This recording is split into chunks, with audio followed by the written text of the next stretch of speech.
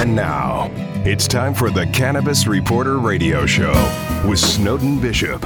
Listen in as Snowden interviews cannabis industry pioneers, marijuana experts, policymakers, medical practitioners, patients, and other amazing individuals with compelling stories to share. It all happens right now. Here's the Cannabis Reporter, Snowden Bishop. Hi, and welcome back to the Cannabis Reporter Radio Show. I'm Snowden Bishop, and I thank you for joining me today. It's been nearly 3 years since our very first episode with New York State Assemblyman Dr. Stephen Katz, who was one of the sponsors of a bill to decriminalize marijuana in his state after having great success controlling his own grand mal seizures with cannabis. But it wasn't just for himself that he fought to get cannabis out of the closet. He also happened to be a veterinarian who was one of the first to develop a line of CBD products to help German shepherds who were suffering with the pain from hip dysplasia. As you can imagine, it took quite a while for him to convince the state assembly to take on cannabis, but it might have taken even longer for him to convince his patients' masters that it was okay to give a derivative of cannabis to canines. As it turns out, CBD is one of the very best remedies for dogs and cats for the same reason it's good for their masters. Like humankind, all mammals have endogenous cannabinoid systems, which means CBD will work to help them cope with problems like separation anxiety, neurosis, inflammation, and pain, just like humans. But unlike humans, animals can't voice their pain, and they'll go out of their way to hide it from you. Perhaps that's because, instinctually, they realize that showing pain would make them vulnerable to prey. So whenever you see any outward sign of pain, you can be certain that an animal is truly suffering, which also means you'll see a dramatic improvement when the pain goes away. It's especially noticeable with larger animals that weigh a lot.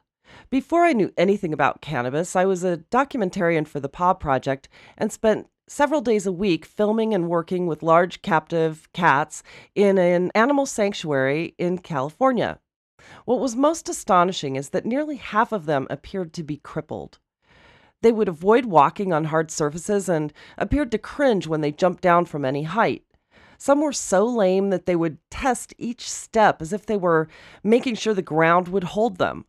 What I later learned is that most of them were retired animal actors who had been declawed, meaning the last bone of each digit had been amputated where the germinal nail tissue grows. Unfortunately, that also means the tendons that enable a cat to retract its claws are also severed, and think of rubber bands. They retreat into the forearms and usually take bits of severed bone with them. It only takes 2 years for the pain and inflammation to cripple a cat to the point where it's no longer agile or responsive enough to perform, at which point they are usually retired into sanctuaries. What's most sad is that it takes several more years before the pain is so excruciating that anyone will notice. Fortunately, the Paw Project, a nonprofit organization in Southern California, came up with a way to reattach the tendons to what's left of the digits and remove the bone fragments so that the cats can regain an ability to walk without so much pain. During the 10 years I was volunteering there, we repaired the paws of roughly 60 tigers, lions, mountain lions, and leopards, and almost immediately after the surgery, each and every one of them could get up and walk without so much pain. The film footage was the proof we needed to convince state legislature to enact a ban on declawing big cats, but not until after a long, hard battle, as you can imagine.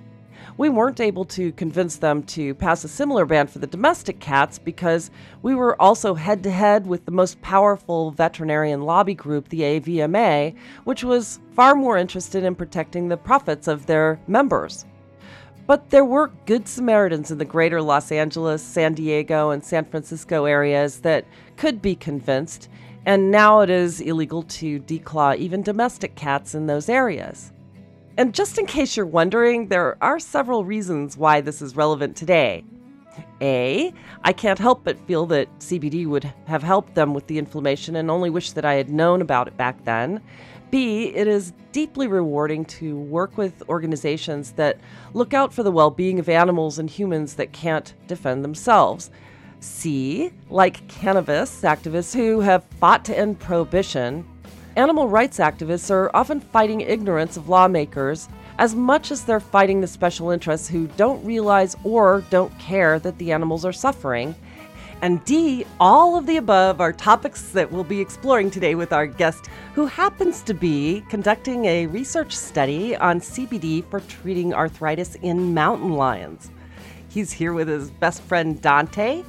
Ian Quinn is an educator, philanthropist, and entrepreneur with extensive experience leading global operations for organizations ranging from startups to Fortune 500 businesses. He has served as a founding member and VP of a global e-learning nonprofit organization and CEO of a leading B2B and B2C pet supplement manufacturer.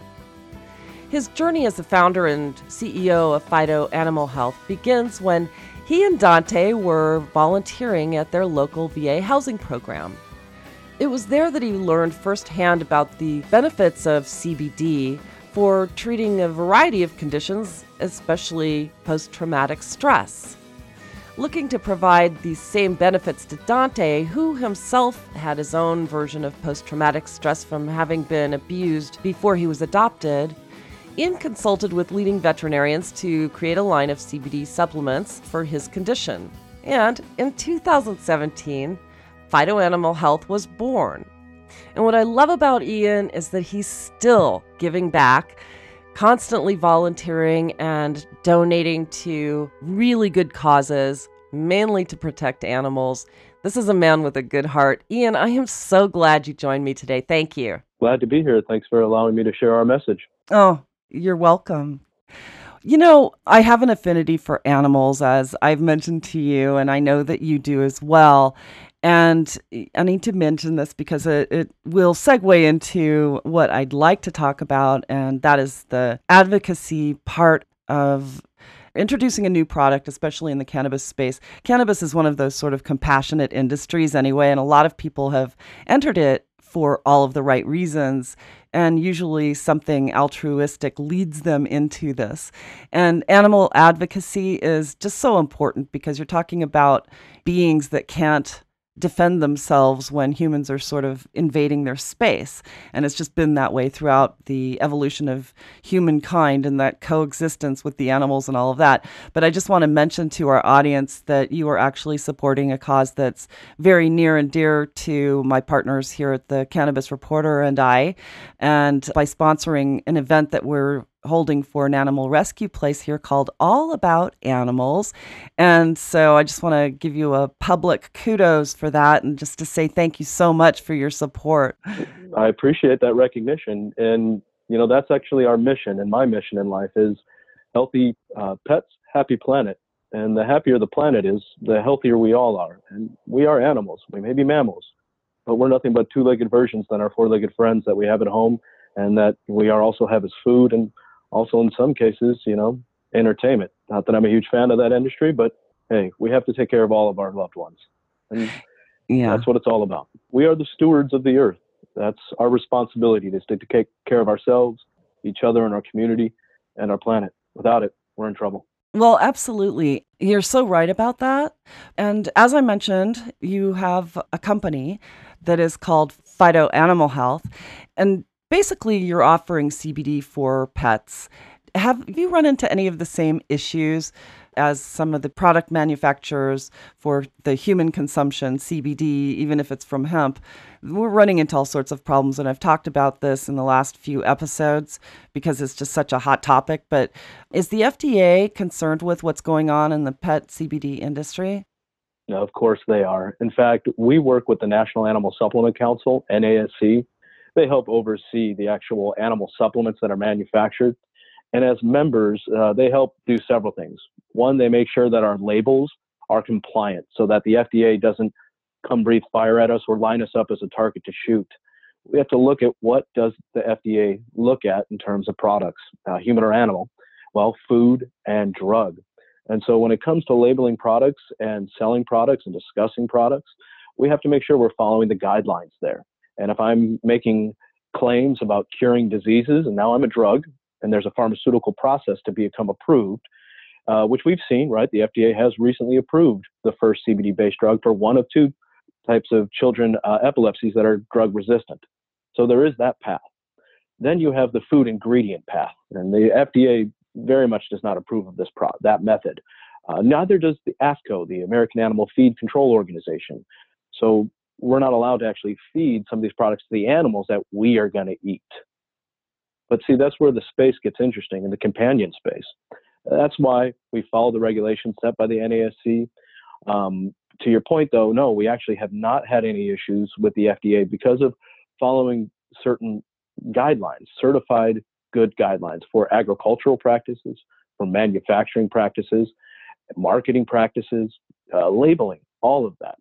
Because that is a big issue. A lot of the feedback from last year in the industry from customers, a lot of the wholesalers, right, reselling these type of products, is we need these things to be properly labeled so they're not being pulled off our shelves, right? And so, to one of the points you said, Ian, Phyto Animal Health is a CBD pet company, and that's actually one small fraction of Phyto Animal Health, right?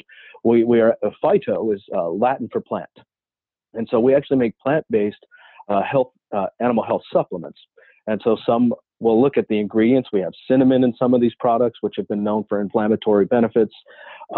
We have oatmeal flour, so no corn, soy, wheat, gluten, no crazy preservatives, no sweeteners, nothing that's actually going to hurt animals. Remember, there's things we can enjoy that animals cannot, right? So we're very particular of the type of plants and things we source. But that's why we're a plant-based, but a hemp-based company. And how we grow our hemp actually allows us to have it rich in phytocannabinoids, CBD, CBG, THCV. Remember, there's over 89 different phytocannabinoids that we want to have present, as well as hundreds to maybe thousands of different terpenes and flavonoids. And so when you actually grow the hemp with good agricultural practices, you're going to get all of that big benefit. But it's not just about what you're getting out of the plant, it's also about what you're not getting out of the plant. And when done right, you're not getting herbicides, fertilizers, pesticides. And that's why our story really is a soil to sale, not just a seed to sale. The seed is important, but the soil is just as important. Remember, a hemp plant, a cannabis plant, is going to absorb a lot of different chemicals and things out of the ground. So if we're using these nasty things, they're going to be in the end product. So test the soil, test the raw biomass when it's harvested, and then make sure you test it again before you sell it out into the industry. That's where that safety, that's where that regulation, and more importantly, that's where the trust comes in, because you're sticking to the T of the law. It's really not gray like a lot of people think it is. It's very black and white. And so being invested in with MMI, Medical Marijuana Inc., we have the economies of scale, but more importantly, we founded this industry, particularly here in the United States, Mexico, Brazil, and in other countries as well, over 10 years ago. And because of that, we're able to stay in step with the FDA requirements, with the NASC requirements, as well as just the constant changes. The farm bill with the hemp bill just passing. Wow, did that shake up the ground? And unfortunately, it's created a lot of confusion. But that's okay. We understand the market. We stay true to our customers. And like I said, we don't dance in the gray area. We stay very black and white and transparent. Yeah, you've mentioned a lot of things that I want to go back to. But yeah, I interviewed Stuart Titus about 2 years ago, actually. And it's extraordinary what that company has managed to pull off in the face of the stigma to break through. And back then, getting CBD into Mexico was a big deal. And I mean, they've really done some amazing things. And I guess I didn't realize that. Is your company a subsidiary of Medical Marijuana Inc. then? That's correct. Oh, okay. Good. So now I'm putting two and two together. Yeah, it's actually a very interesting story how Dr. Titus and I met. At the time, I was actually a national sales manager for a medical device and pharmaceutical company in the veterinary space, originally a human company, and I took their human-based products and had them relabeled, retested, and remanufactured for animals. And then I sold these products through veterinary hospitals and clinics for about 8 years. And I really got to get some great experience with veterinarians. I became experienced and educated as a veterinary technician. I didn't become certified because the school, I'm not actually a technician in the industry. It would hurt their percentage rates for people graduating and going on to be RVTs. But I audited all the classes, used to teach actually best anesthesia techniques with them. Long story short, when I met all these great individuals, I started volunteering at the VA with my dog, Dante, my companion for my traumatic brain injury and my PTSD that I suffer from. It's very well managed now. I haven't had issues in probably 3 years. A big part of that's my CBD. But Dante and I, we started volunteering at the VA. And this is a vocational housing program, so it's a drug and alcohol-free zone. We were using CBD, meditation, and anger management to help these veterans get back to society. And we found very quickly that CBD was one of the biggest game changers for this therapeutic program. It helped with mental stability. Gentlemen who were not, they would fly off the hinges before, had really angry episodes. Now all of a sudden would take a breath and relax. It's an anxiolytic in some cases. It's also an antipsychotic, so potential to help with maybe suicide thought processes. And these are some of the things people were sharing with us. And do I know exactly it was that? No, but that's what we started seeing, and that was the only change.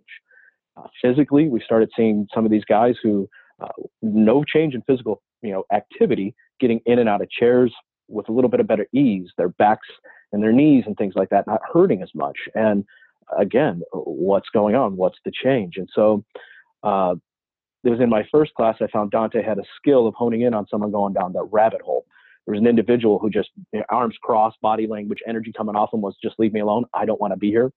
And by the end of the class, Dante's in his lap and he's smiling. And so I approached him, was about to approach him and say, hey, what's going on, buddy? And these two other veterans turned around and said, hey, man, you having a moment? I said, yeah. And then your dog came up, broke my concentration. And I remembered I was here, safe.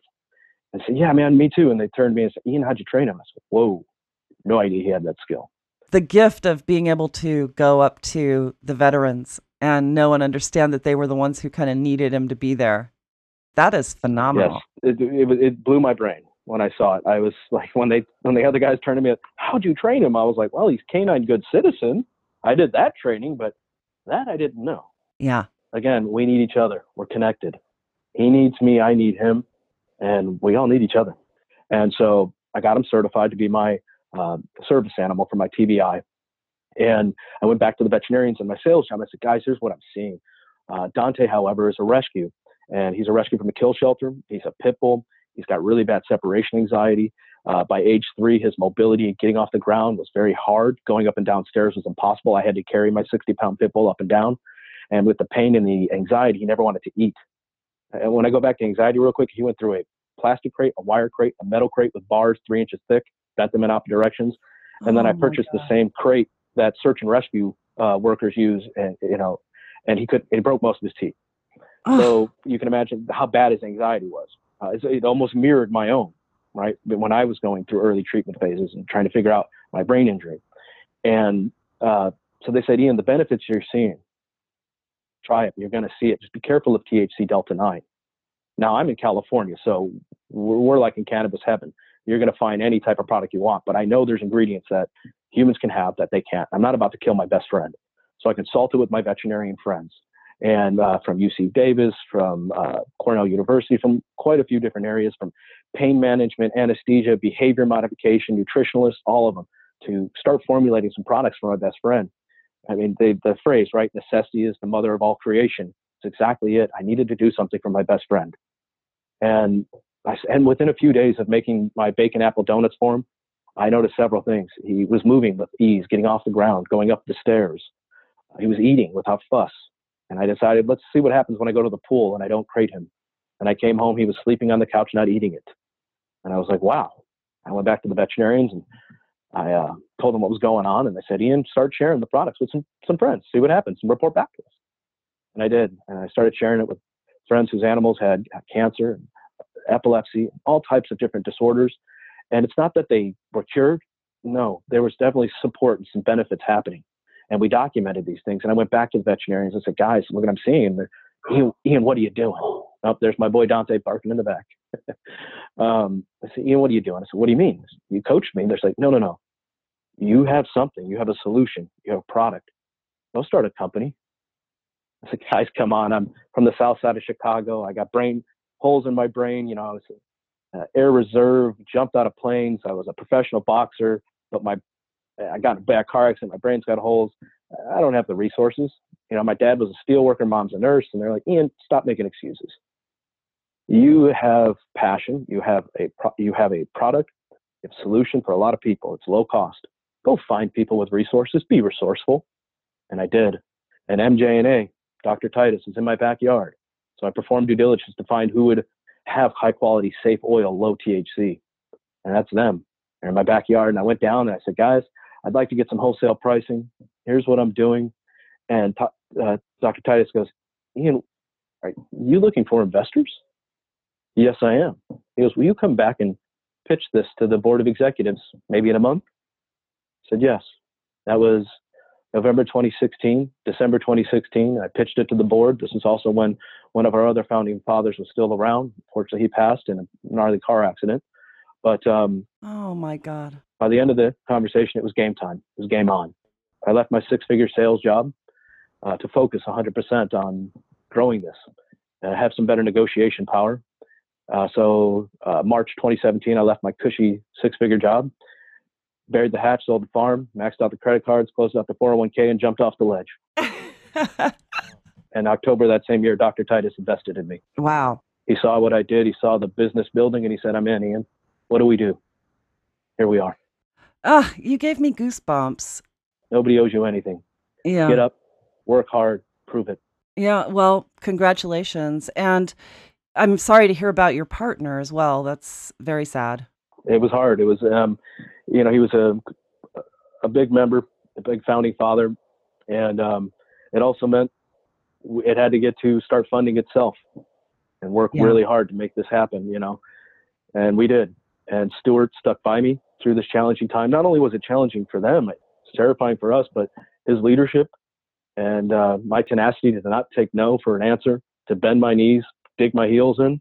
We made it happen, and we made it through the toughest year of our first business. We're in our second year, and we're growing at such a rate. We're 3 times ahead of where we were in December and January, the same time. Phenomenal. Yeah, well, he's definitely a trailblazer. That is for certain. And full disclosure, I'm actually an investor. I bought shares, and I'm a non-discriminating investor in cannabis shares. But every time a company goes public, I buy a little. And so I just have to disclose that, though, because we're talking about it, and I don't want people to think I'm talking about it because of that. No. I'm a very minor shareholder. That's okay. I appreciate that honesty, because that's what the industry needs, right? It needs transparency, not just on quality control measures, but just honest people. We're peeling back years and layers of propaganda and lies, and we're also pulling a great, market, black market really, out of the shadows. And so, there's going to be some cockroaches and some very interesting people that come with that and go away with that. And so, we have to be honest. We have to be open. And you know what? Good. And there's going to be more companies that will be publicly traded. There will be even just as good quality products I know out there as us. That's good. That's not competition. That's companionship. That's developing a market that needs it. That's leadership. Absolutely. There's more than one leader and officer in the military. There's several. We need to be working together, not slinging mud at each other. Yeah, you're absolutely right about that. And, this is the conundrum of the industry. As I mentioned, everybody who I deal with, it seems, comes to this industry for some altruistic reason. There's always something that draws. It's a law of attraction with this industry. And yes, there are pariahs. And I mentioned that in last week's show, if anybody was listening last week. The same thing. I mean, there are people who come into it for the wrong reasons, but for the most part, this is probably one of the most socially responsible industries. And that is the irony. Absolutely. And it's the irony because there are so many barriers that keep getting put up. Like, 2 years before the hemp bill passed, they schedule CBD. Why?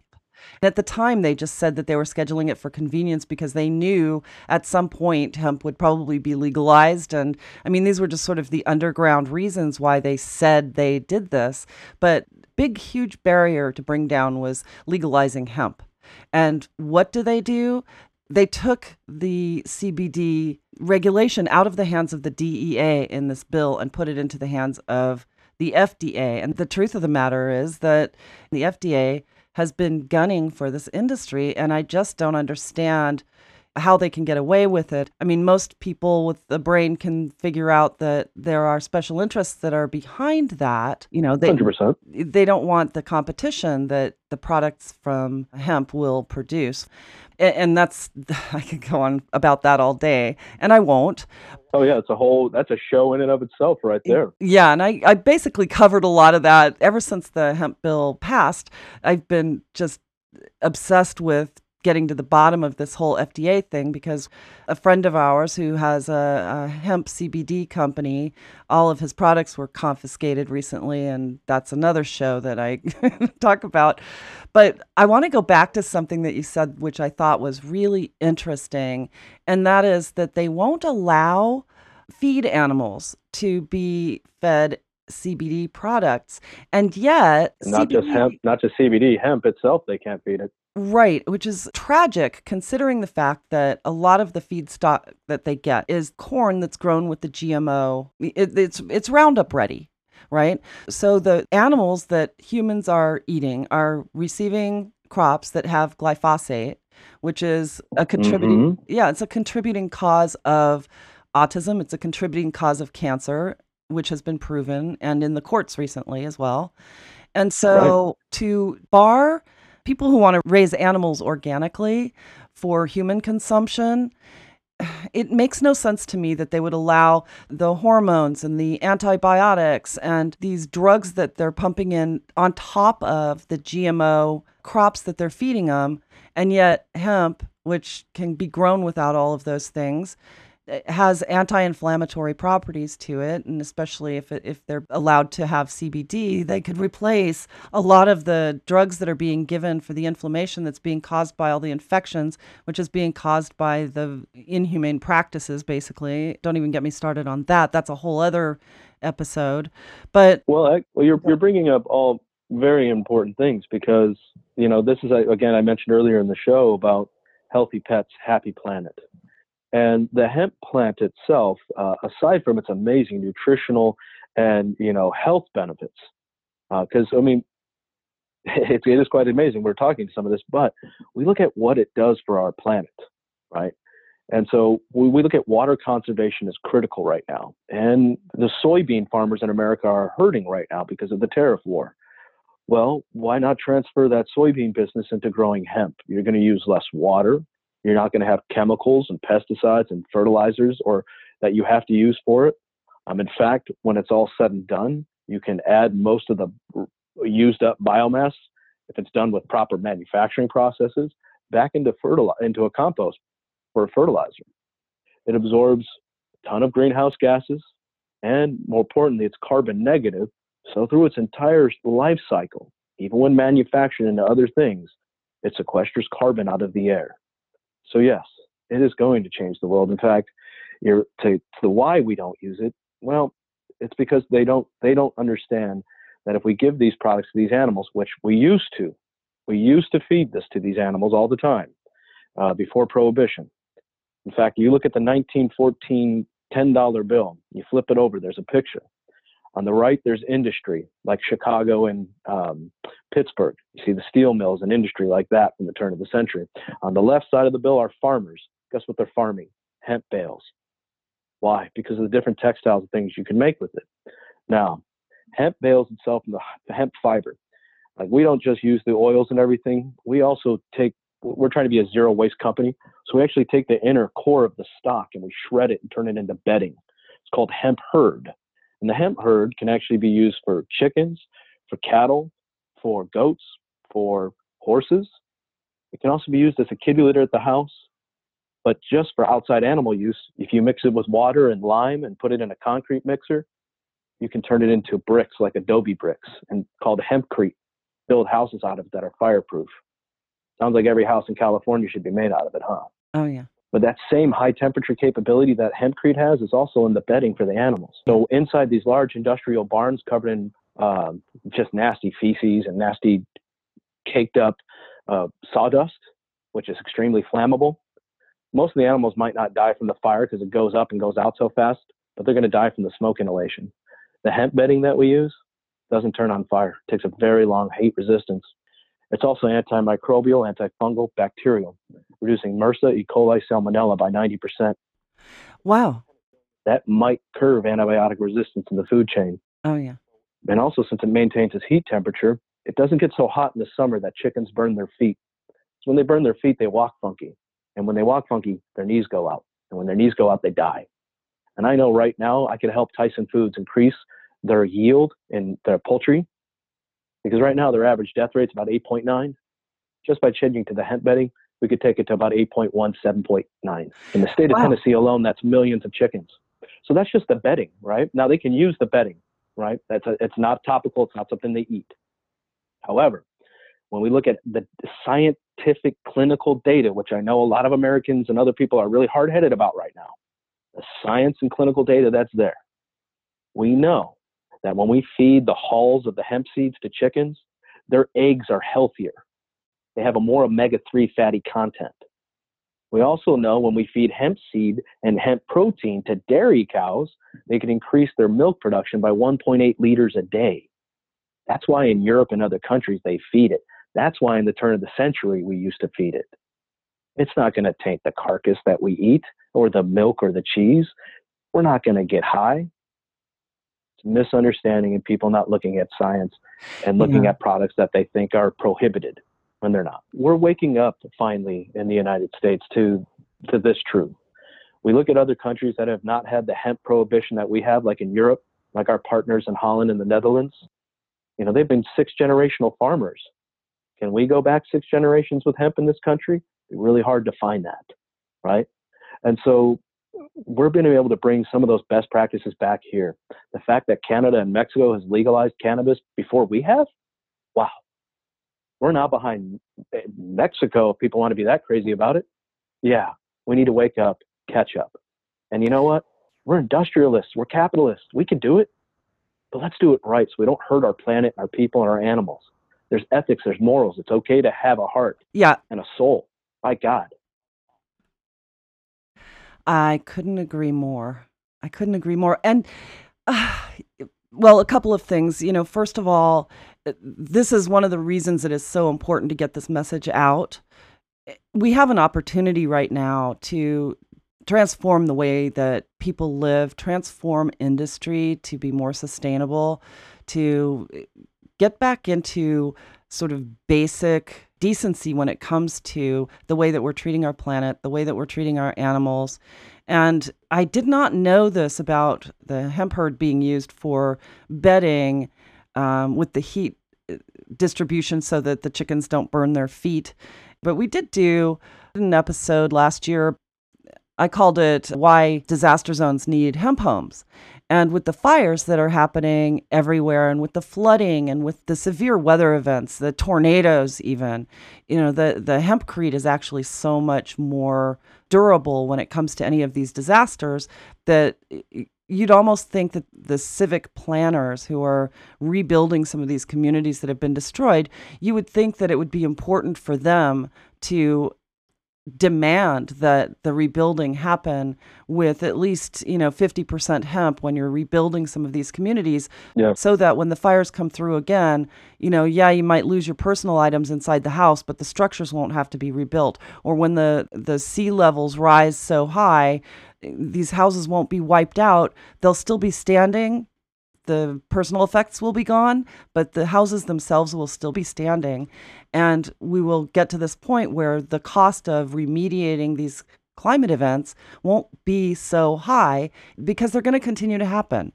Right now, industry is not, there's absolutely no incentive for these multinational companies to start embracing some of these changes right now, and we're reaching that tipping point. It's very dire. And the climate deniers are the climate deniers are just too powerful. I actually went and got my climate leadership courses with Al Gore so that I could speak to this. I used to be an environmental journalist. And in fact, that's how I got into writing about cannabis. And my first article was back in 2010, and people are probably sick of hearing me say this, but that really is what drew me in. I was writing about unsustainable agriculture and was becoming just so frustrated to know the things that I know and watch what was happening in our world. So I got into environmental writing, and I was writing an article about unsustainable agricultural practices and stumbled upon an article about hemp. And then started reading, from like Jack Herrera's book and started looking into it. And I'm thinking, if we want to create a sustainable planet, the fastest path forward is cannabis, hemp.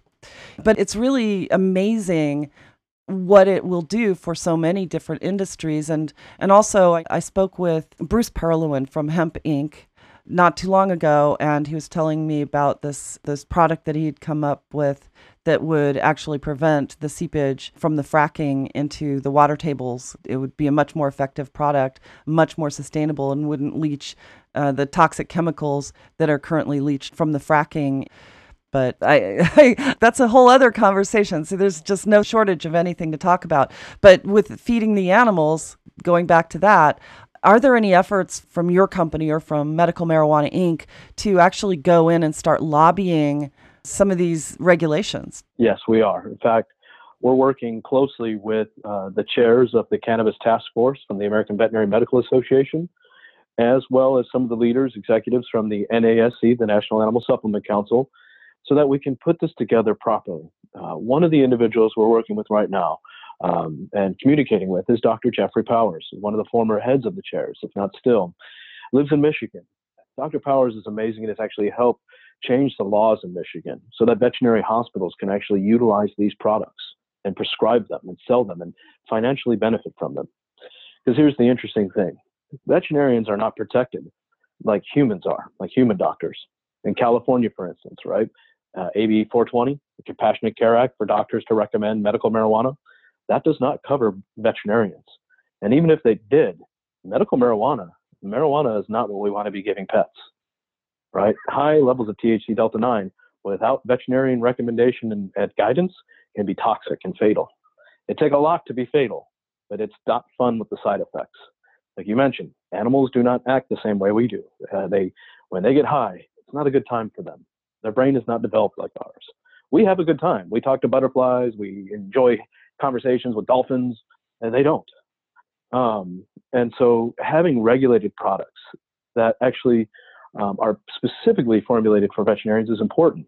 And the odd part is, and if you're not protecting the veterinarian and the animal, that puts consumers at risk. And so a new bill came out, AB 2215, and this allows California veterinarians to discuss, recommend, prescribe cannabis, yet somehow not sell it or use it in practice. That sounds like an antitrust lawsuit to me. You're going to make the clinicians do all the financial heavy lifting, clinical work and education, but not financially benefit from it? When we know that many of the veterinarians, based on the AVMA's own data, are experiencing high levels of depression, higher than normal suicide rates, and most of it from financial stress, and also from wanting to do their jobs. Because nobody ever wants to put an animal down because they can't manage their pain. And manufacturers of opiates, right? We have this opiate crisis, which is true and real. But now also supposedly these opiate companies have cut back their manufacturing of opiates, right? The DEA and the government said, cut your manufacturing back by over 60% over this X amount of time. 80% of that went to the veterinary medical side. They don't even have opiates to manage pain in their hospitals. So you're telling me you're not going to give them access to use these to manage pain, and you're also not going to let them financially benefit? Sounds like you're putting consumers at risk, patients at risk, and financially ruining your own professionals. Right. So we are actively engaged with them to say, look, let's look at this. You know, hemp has changed, right? It has absolutely changed the game with the new farm bill and the hemp bill. And gosh, look at some of the conservative names that are attached to it, right? Mitch McConnell, holy cow. But Mitch McConnell's name is there, and that's important. That means this is the future. Even very staunch conservative people get this. They get it. It's moving forward. This is happening. No ifs, ands, or buts. It's already here. Yeah, it's here. It's here. But we just have to get the regulators out of the way. You know, we have to. But actually, you know what? I'm going to restate that. We need to get involved with them. Well, we need to get the special interests out of the way so that Yes, the regulators are not motivated by campaign dollars. They're not motivated by scratching each other's back for this or that. There's a very large level of corruption that's happening right now that's shaping our laws. And typically, over time, the abolition of cannabis in our commerce and society came from the handful of special interests. And everybody knows the story and the reefer madness and the whole thing with the DuPonts and the Hearst family and the Rockefellers and the Anslinger family and the Standard Oil fortune. It was a conspiracy. This is not just a theory. It was actually a conspiracy. Yeah, but this has been passed down to the progeny of those special interests. And the entirety of the pharmaceutical industry has been a lobbyist against cannabis regulation, as has the entirety of the oil. It's not just Standard Oil fortune, it's the entire oil industry. correct. And so a lot of these special interests are still involved. And when you're looking at the way that the FDA is gunning for the cannabis industry, and now that they're empowered, they're emboldened. And they couldn't do anything policy-wise as long as the DEA was involved, and the DEA was looking away. Now that they have the power to oversee the CBD industry especially, now they're going to start throwing their weight around. So what are they going to do? Put $1 billion industry out of business because they will only approve one CBD product? So everybody else has to throw away their product for now? It just makes absolutely zero sense. And for the conservative side of things, I think that you're starting to see more and more conservatives embrace the idea of hemp because it is not only, get government out of, ruling people's lives and sort of liberate something that could benefit a lot of people. You're starting to see a little bit more of that, but they're still sandwiched in between that conservative ideology to let capitalism go in the direction it should and protecting the people who are getting them elected. So I go back to this a lot, and I haven't done it for a while, but the campaign finance is a big problem, and it's one of the biggest obstacles, I think, to the cannabis industry moving forward. So I'm glad to hear that you're doing some lobby work, and I hope that people really do start calling their representatives to say, please get the FDA out of the way. Please let this happen. My animal can benefit from it. My father could benefit from it. My daughter could benefit from it. And not only that, but all of the opportunities that it creates financially for our country. It just, I don't know. Anyway, I digress. No. That's I completely understand where you're going. And the truth of the matter is the cat's out of the bag. Pandora's box is open because the banks now are taking credit cards. The banks now are holding cash from cannabis companies. It's a done deal. The bankers own it. And so the bankers finance most of all of us. Pharma is in the game now. Big tobacco is getting in the game. Big alcohol is getting into the game. And big ag is getting in the game. It's been time to reshuffle the resources and the funds. That's what the mucking of the waters is. This now is the rebirth and the renaissance. We're going to see some really interesting things happen over the next couple of years. But the truth is the cat's out of the bag.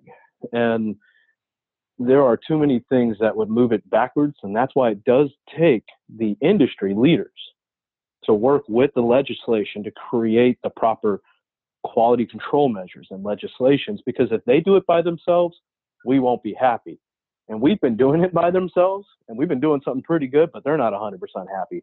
We need to come together and create the right legislation and the right way of taxation and all of that. Just like with the FAA, there were so many near misses in the early days of the FAA, and the FAA said, wow, we can't have all these missed, these issues in the sky. Turns out all these manufacturers of airplanes are making too many. We need to regulate how many they make and how many fly in the sky. But they knew if they did that without the industry's input, it would hurt them. And the industry knew if they came in and did it, they would. So they worked together to create the new standards we have of the FAA and of the aeronautic industry and the aerospace as well. We need to do the same thing here. That is no difference. And again, to something you mentioned earlier about greed. Yeah. And companies somehow needing incentives to do the right thing. It helps, not going to lie, but it's not 100% needed. It's just not. It's called doing the right thing, realizing we have children, we have other people, we have a short amount of time here, and we can't just rob it. We are the stewards of the earth. That means we take care of ourselves, our children and our community, our elderly, our animals, and our earth. I don't need an incentive to do that. I'll say thank you for that, but I don't need it. And now we need more businesses to have that. It's okay. Be strong. Don't cower to money and power. Doesn't need it. You're so right. And there are enough people out there like you and like me who would like to see more right livelihood in our corporate culture, see people doing the right thing, see politicians doing the right thing. And we've looked away for so long. And when you think about how many people have died because of this sort of crooked way of looking at the regulation in the drug industry, how many people have had to die before they start realizing that, oh, wait, maybe we do need to start looking into what it is that's being approved on a fast track by the FDA. Maybe we need to start thinking about alternative medicines. And then there are going to be some holdouts. And I think that we're seeing that last bastion of the corrupt holdouts, really kicking and screaming right now. The swamp was drained, but the swamp animals have all come to roost. They're now on dry land screaming, and they're more dangerous than ever before. And so we really do need to get the campaign finance out of the way. We need to get the corruption out of our corporate culture. And but again, I think cannabis is the path forward for a lot of these problems.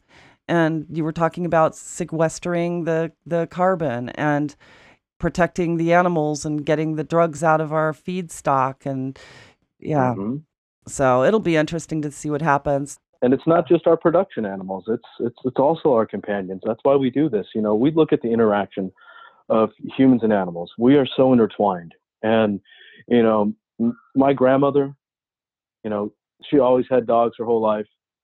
And when she got towards, end of life, having that dog was really important. And that's her friend. And he was going through some issues with mobility, with sundowners, almost like Alzheimer's type of situations. And you want to give them help and comfort because you know what? That's your best friend. And so if you can provide some relief, do it. You have to. And you know what? All of a sudden, you see your buddy moving a little better, experiencing what they used to be like for a little bit, just a higher quality of life. We feel better about that because we're connected. See, that's a primary need of human existence, connection. We're pack animals. We need each other. We need the earth. We need the animals. We're so connected. Because when you're connected, you feel like you have a place. You feel like you have a need. Especially when you feel safe, because then you have confidence. And you're doing everything you can to stay connected and help others connect. And people tell you, I appreciate what you're doing. That's love. And right there, when you do all of that together, everything gets better. I don't care who you are, what's going on. Everything gets better. And that's why we look at how we could take care of the ones that connect with us and care for us. Get my dog, get my cat. Because my best friend, when I have a moment and I need help, he's there. Just like my wife and my kids. He's my fur baby. So we have to do what's right for them and for us. I sleep better knowing I take care of my family. Yeah. Well, and our pets are our family. Yes, they are. Over 50% of American households have a pet, have a family member like that. And there are some estimated 80 million dogs and 80 million cats in the United States, with about 50% of them getting the love and the care that they need. The amount of animals in the shelters, the animals we have in our zoos and our wildlife rescues, man, again, going back to this concept of the stewards, take care of them. They feed you. They care for you. Take care of them. It's not that hard. So very true. Wow. Well, this has been a wonderful conversation. And do you have any last thoughts before we close? I just want to share, thank you for allowing me to have a platform to share the mission of Healthy Pets, Happy Planet, of Phyto Animal Health, and of myself. The more we get this out, the more we share. And so I thank you. Without you, I wouldn't be able to make it happen. So thank you. Well, thank you. I really appreciate hearing that. And and I appreciate your time as well. And thank you again also for supporting All About Animals. That's amazing. And I look forward to hearing more about your company and what progress that you make and the new products and all of that. So feel free to share with me anytime.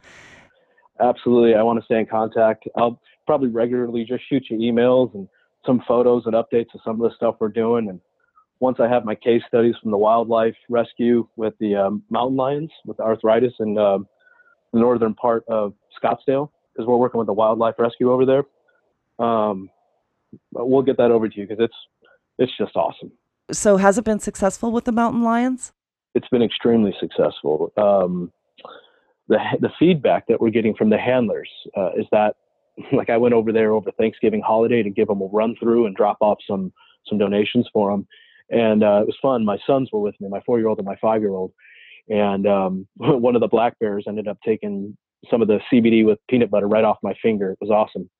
And so we started in Thanksgiving, and about 10 days later, they messaged me back, Ian, on a scale of 1 to 10 on a limp, 10 being the worst, they were 10s when you got here. They're now a 6. Now today, this is 2 weeks after starting. Now today, they're a 4, and they're working on looking at how to properly diagnose or prescribe their NSAIDs, their non-steroidals. They're actually starting to lower them. That's a big positive sign. Not only are they moving a little better, they're using a little bit less pharmaceutical. I call it a win. Absolutely, that's a win. And there are so many big cats and other animals that have been barbarically altered within the film industry, especially the insurance companies would require. Yeah, they're notorious for requiring that big cats are declawed. Mutilation. Yeah, they say that it's going to make them safer. And it absolutely does not, because in the absence of having those claws, they bite instead. And so and then they take their teeth out. Oh yeah, which is even worse. I mean, we should not be meddling that way. No. And also, when you declaw these big, beautiful cats, it causes such mutilation that when they walk around, they have such inflammation inside their feet. It's like walking around on pins and needles. Imagine having a real sharp rock in a real tight shoe, and every time you stepped, ow. Yeah, exactly. It's the sharp pebble in the shoe. And with the 500-pound cats, and I used to work with, they were that big. I mean, 600-pound tigers and lions and mountain lions. Within 2 years of being declawed, they were completely lame and couldn't work anymore, and they'd have to retire them. But they were retired to a life of pain. It wasn't like they get to go and play in the field. These cats could barely move. And back when I was doing this, there were a number of cats that we worked with at the Wildlife Way Station back when I was a level 1 volunteer over there 15, 20 years ago, and working with the Paw Project. And CBD wasn't even a twinkle in anyone's eye, except for the small amount of activists who knew about it a long time ago. And I certainly didn't know enough about it. And when I think now how much they could have been helped at that point with the pain from having been declawed, and thank God we were able to get the state of California to ban declawing of these large exotic species cats, because had that not happened, it would still be going on. And thank you for doing that. That's beautiful work. You're a steward. You do it. You take care of them. Thank you. Yeah. Absolutely, Snowden. We will definitely stay in touch. We have the same hearts. Thank you. It's just so nice to hear this point of view as well. And I think it's important for other people to start embracing that compassionate side of business. And, the fact that you were able to get into this out of your passion for what you were doing and And I think it will help veterans as well, what you're doing. Thank you. Yeah. So, and I'm glad to hear that it has actually helped with the TBI that you've experienced, because I know that it can be so debilitating, and cannabis has been such an amazing therapy for people, whether it's PTSD or an accident, or I've shared this before, my other half had a massive stroke, and if it weren't for CBD that he had been taking for multiple sclerosis, he wouldn't be with us today. And that came in from a board-certified neurosurgeon, neurologist, who also has 3 PhDs in brain science, including CTE studies. So, you know, it's such an important medicine for that as well. So, absolutely. I'm glad to hear that it's helping you. Thank you. So, thank you for sharing actually your story as well. You had mentioned many people get into this because of compassion.